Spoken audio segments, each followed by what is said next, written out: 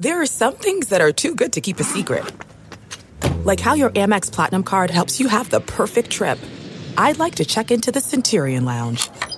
Or how it seems like you always get those hard-to-snag tables. Ooh, yum. And how you get the most out of select can't-miss events.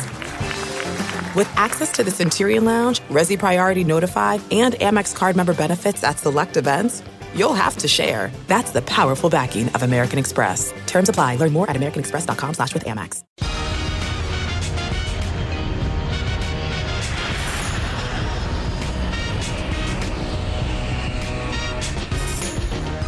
Hey everybody, welcome to Take Off with John Clark, and we have the Sixers' new head coach with us, Nick Nurse. And Nick, you were obviously in demand on the coaching market.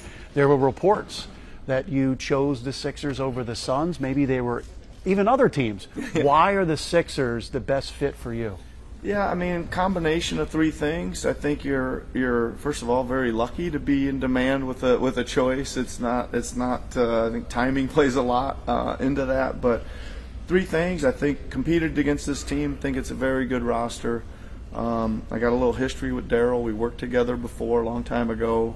I think his pedigree in putting together rosters and getting players signed and making deals speaks for itself. And then, Josh and David, those guys are very well respected in the league. So anybody I asked about kind of the combination of the three things, it landed on Philly. Yeah. What do you like about this roster that they currently have? Well, I think you got some superstars that are the starting point, right? I think you don't win big time in this league without those guys, right? And then I think there's a lot of talent around it. I think there's a lot of guys that can take steps forward. I think there's some depth there. Everything you need to try to make that long run through the playoffs, yeah. Obviously, it's all built around Joel Embiid, and you guys have had a history.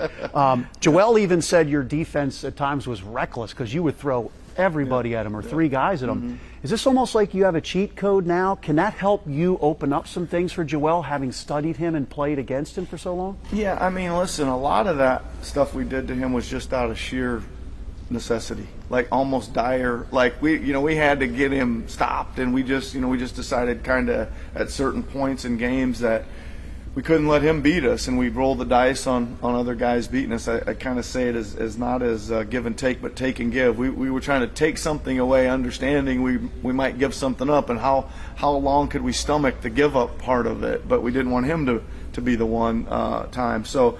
But yeah, I mean, we threw everything possible at him, so we should be able to talk about how to beat it and stuff like that, hopefully, if we see the same. And obviously he is the MVP. Yeah. He's had tremendous regular season success, but sometimes at the end of the second round series, maybe he's not able to be as productive.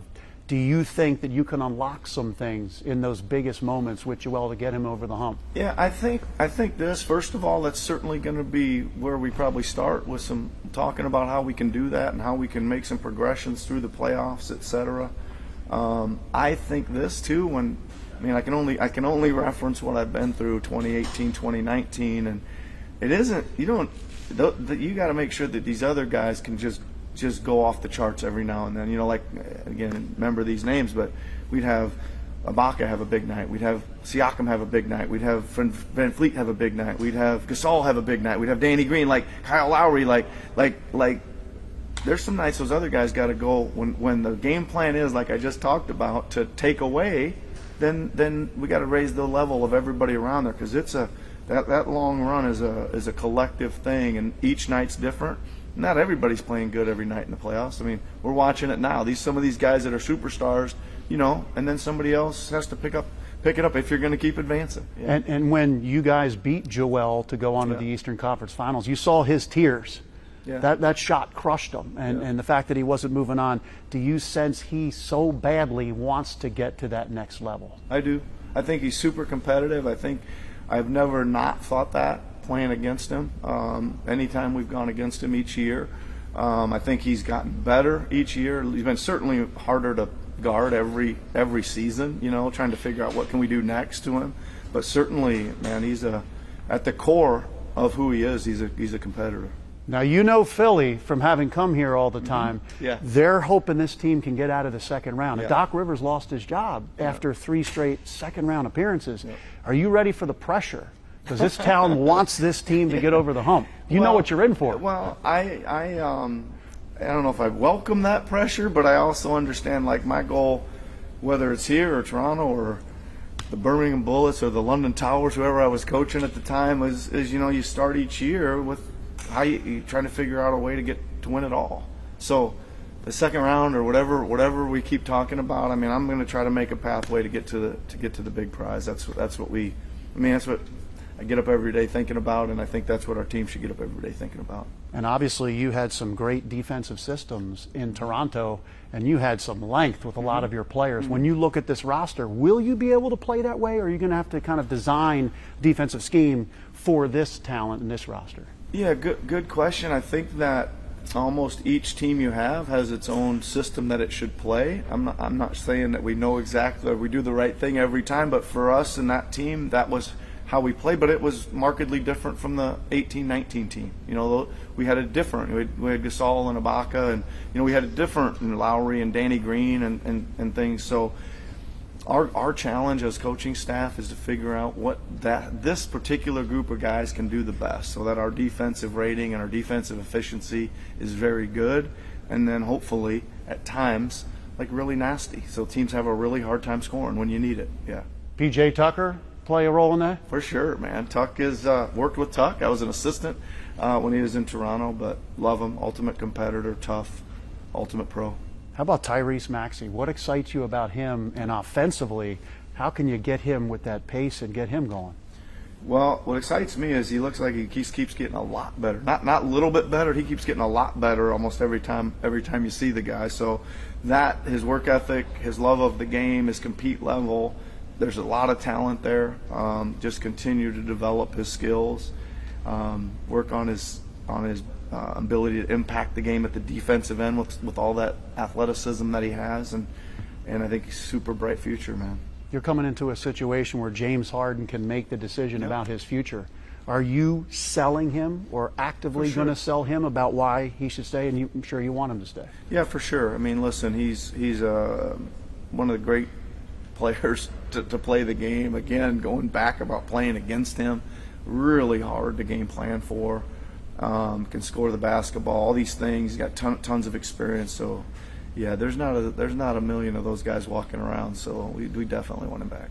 And Philadelphia loves honesty. I've seen your press conferences. I think you're pretty honest. You kind of let some things out there and let people know when somebody's got to pick it up, or accountability with the public as well. Yeah, I mean, listen, I think accountability is a huge part of this job, and it gets thrown around a lot, right? But we try to actually make it a system that's actually involves numbers. The accountability of this is the stuff we're trying to do. Here's how many times you had a chance to do it, and here's how many times you did it. And those reports and those things kind of build over the season. So, film work after games. There's all kinds of things that fall under accountability. But I think that's the way to do it. Here's what we want to do, and how well are you doing it almost every day. Yeah. So numbers, are you kind of, is that kind of a grading system? Yes, it is. Yeah, and I think that what we try to do is hold them accountable, and then hope that some of this transfers to the leaders of the team, and everybody starts holding each other accountable on some of this stuff, and that's usually how it's worked in the past. So if I was to ask you about your musical tastes, if you had a starting 5 for music. Oh, man. I know you like to take the guitar on the road. There's too many, yeah. Do you have a starting 5, though? Your top 5 bands or musicians or groups? I got a top 100 probably, yeah, but we don't need to get into that. I like music does a lot for me personally, and it's kind of my own personal thing, yeah. We've had coaches in town. Chip Kelly brought loud music to South Philadelphia with the Eagles, and music helps guys. Is music a big part of practice, or a big part of stuff with guys, getting ready for a game? Yeah, it is. I mean, we certainly we think that there's an energy you can create at the start of practice with some music. I think that there's a lot of football coaches do this, crowd noise, and there's a noise level that you got to kind of coach through or communicate through defensively, schemes, etc. We think it can be an energy booster. Yeah. All right, final question for you. When a Sixers fan is asked, the Nick Nurse Sixers that we're going to see, what are the things you want them to say about your team? Well, I think that if they're walking up the stairs after watching a game, I would hope they say, man, those guys really played hard tonight. Like, they gave everything they had to try to win. That's what I want them to say.